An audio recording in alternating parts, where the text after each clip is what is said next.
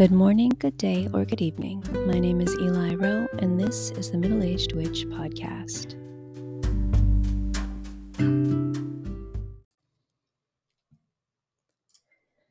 Hello, everybody.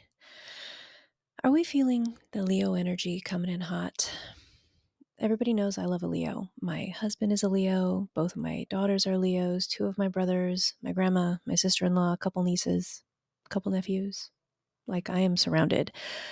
But I'm a Libra, and we play very well with Leo energy. So, maybe not everybody's faring so well. Leo is a very assertive energy. It is bold. It can be pushy. It can be aggressive. But one thing Leo will not tolerate is half-assing anything. And I respect the hell out of that. Leo is confident. Leo is commanding, authoritative, forceful.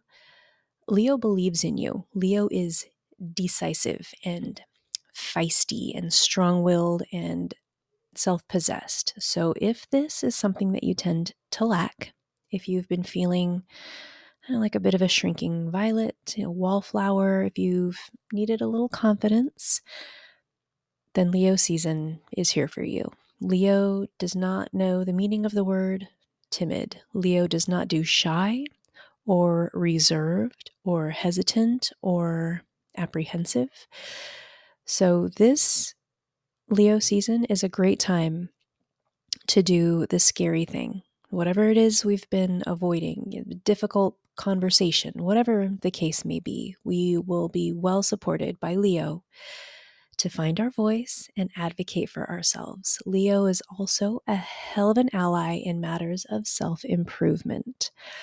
A new fitness program, cutting back on caffeine or setting healthy boundaries, this kind of self-prioritization is going to be right up Leo's alley. So it can't hurt to put some intentions into motion around these kinds of issues while we're here in Leo season. And there's one more thing I want to talk about before we get to the main event today, and that is Lughnasadh. This Celtic Harvest Festival takes place this Tuesday, August 1st, and this will kick off Harvest Festival season because there are 3 pagan harvest festivals: Lughnasadh, which is the grain harvest, Mabon, which is the fruit harvest, and then Samhain, the cattle harvest. I won't retread too much ground because I've done episodes for Lughnasadh before, and I will link them in the episode description.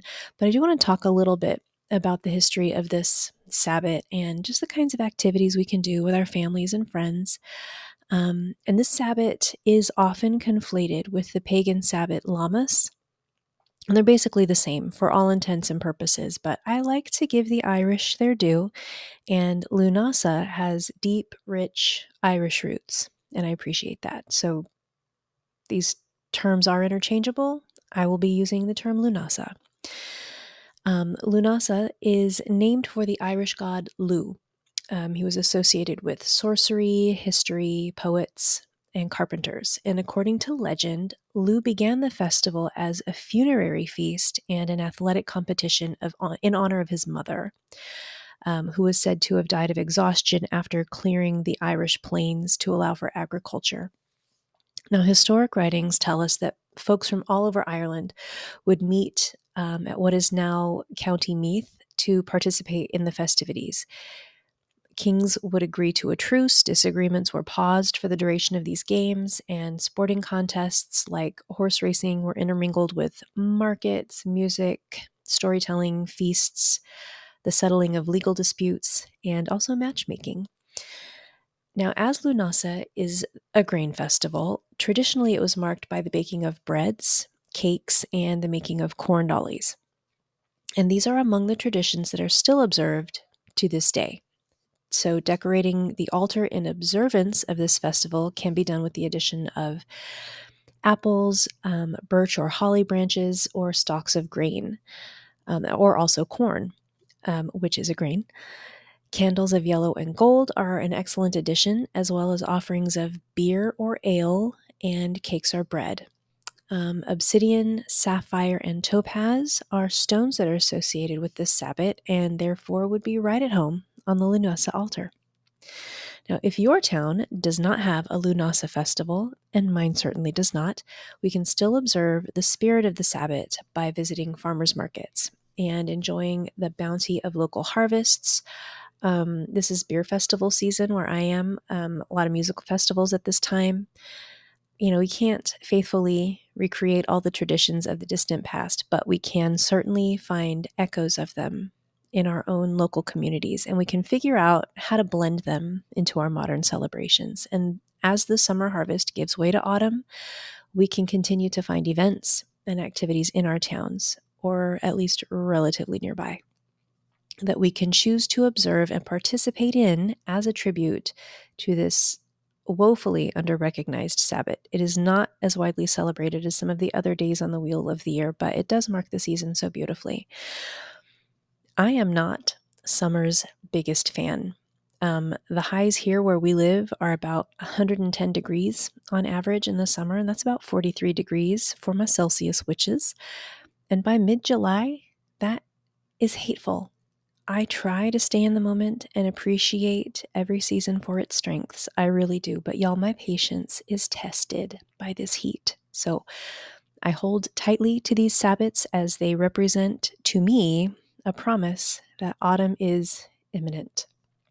And that's good enough to get me through the weekend, where the temperatures are forecasted to top out at 112 degrees. But you know what they say, at least it's a dry heat. Now, I do have one little bit of housekeeping before we move on, and that is online tarot readings and spell work. I mentioned this before some time ago, but I do want to mention it again. If you go to the website, middleagedwitch.com, and click at the top where it says live services, you can book a 30-minute reading, online tarot reading with me. I've opened up my availability through autumn, so if that's something that sounds like a good time, click on over. I would love to do a reading with you. I also offer online spell consultations for custom spell work. So depending on the work that you require, it might take me a few days to put it together and then perform the work for you. But you'll receive regular updates from me while I'm putting the work into motion. And then when the work is completed, I'll send you a video of it from start to finish. So again, just go to middleagedwitch.com, click on live services. That's all there is to it. I have really loved doing tarot readings. And the spell work too is a lot of fun, but I really love the tarot readings. It's so cool just to talk to people and get to know people face to face. It's been awesome. All right, so today we are going to talk about house magic, and this was another fantastic listener suggestion from the website. And while house magic isn't like a whole discipline unto itself, there is a lot of meat on these bones. House magic is important. Our homes are so much more than the four walls and a roof that keep the weather off of us. Our homes have their own energies, their own personalities, their own histories, and all of these factors have a lot to do with our well-being and our family's well-being as well. So everything we can do to get into a kind of harmony, a kind of symbiosis with our homes is going to give us a lot more peace. And a lot of us have either lived in or known someone who has lived in a home that has bad energy, a home that never really feels like a home.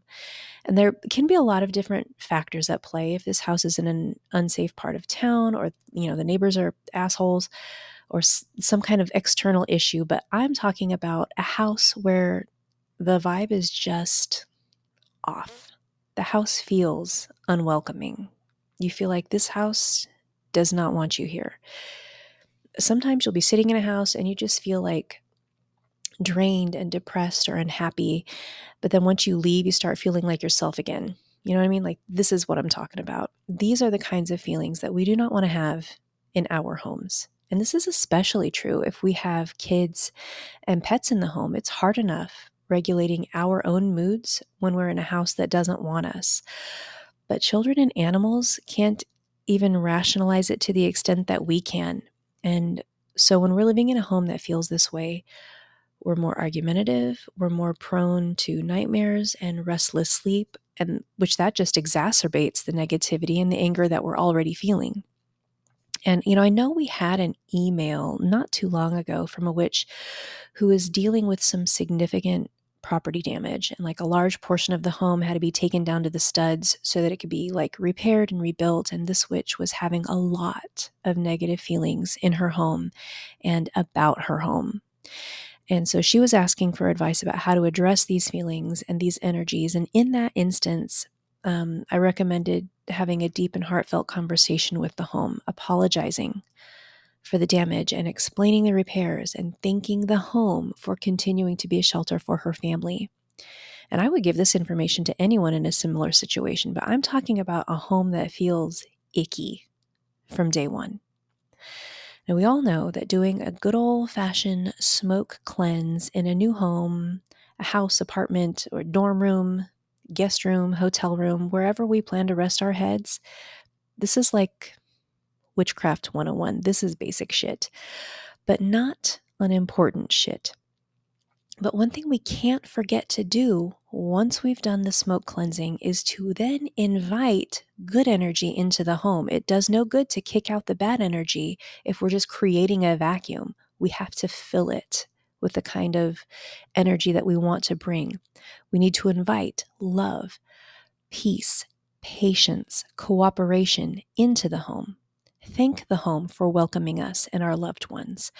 Thank the home for providing shelter and protection from the elements and from people who would do us harm.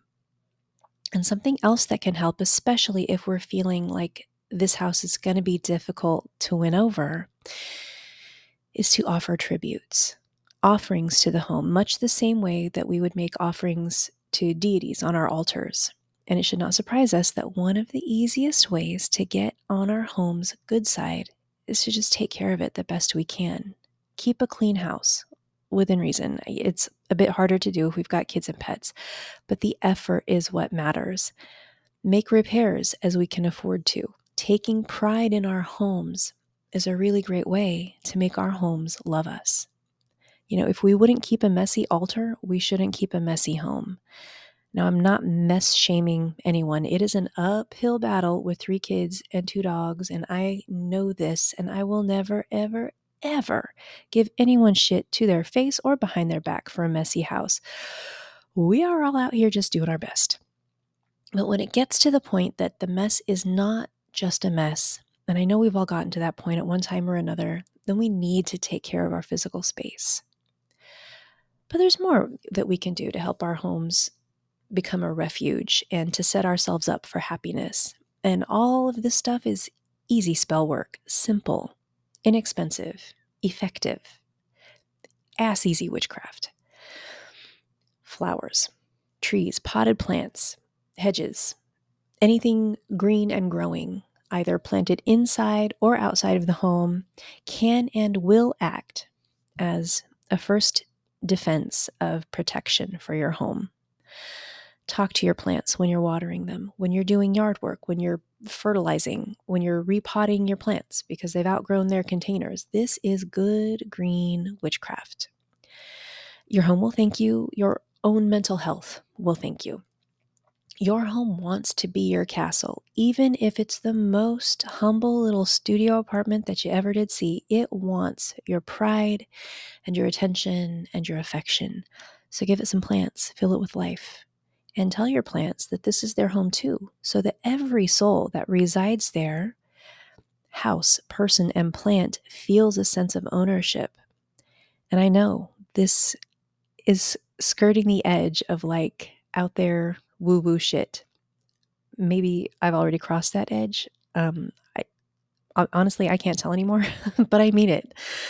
Cultivate a relationship with these living beings and develop a rapport with them. And when you're doing your best for them, they will do their best for you. In fact, a houseplant that suddenly begins to die, like you've been doing everything right, but all of a sudden your houseplant is struggling for no good reason, this is a really good means of early detection that somebody is like giving you the evil eye.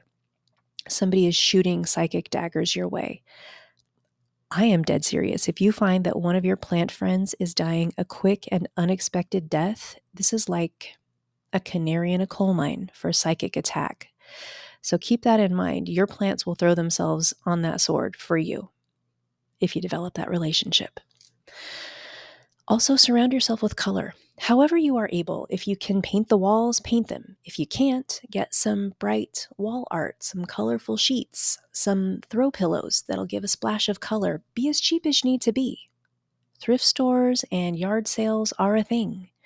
But if you look around your home, your living space, and you don't feel inspired, you don't feel energized and excited and comfortable there, that isn't your home's fault. It didn't decorate itself. Create a space you love to live in. Your home will feel that love and reflect it back to you.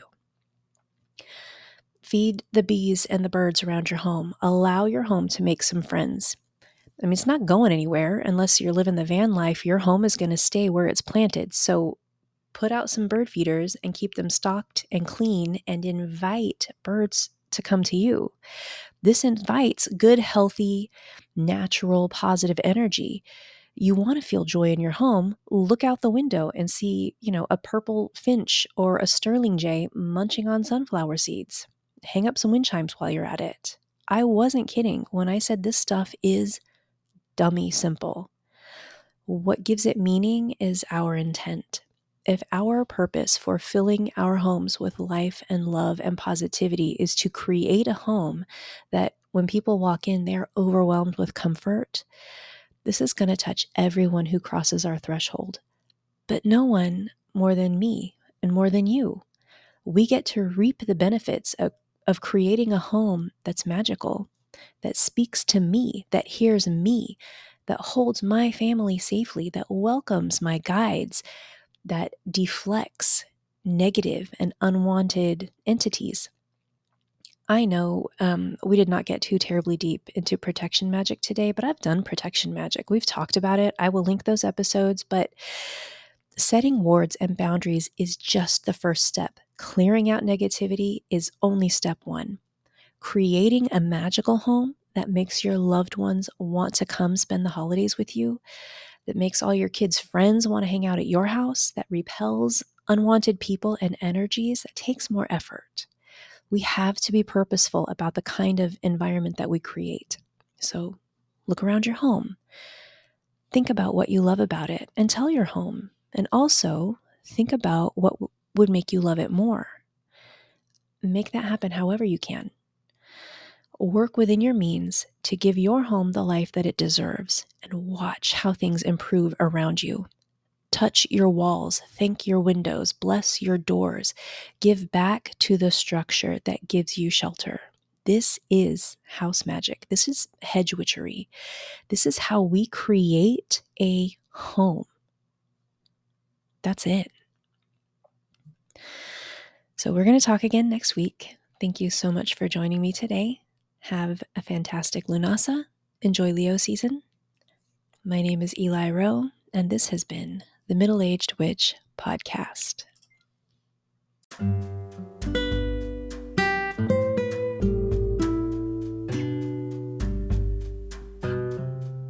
May our troubles be less and our blessings be more, and nothing but happiness come through our door.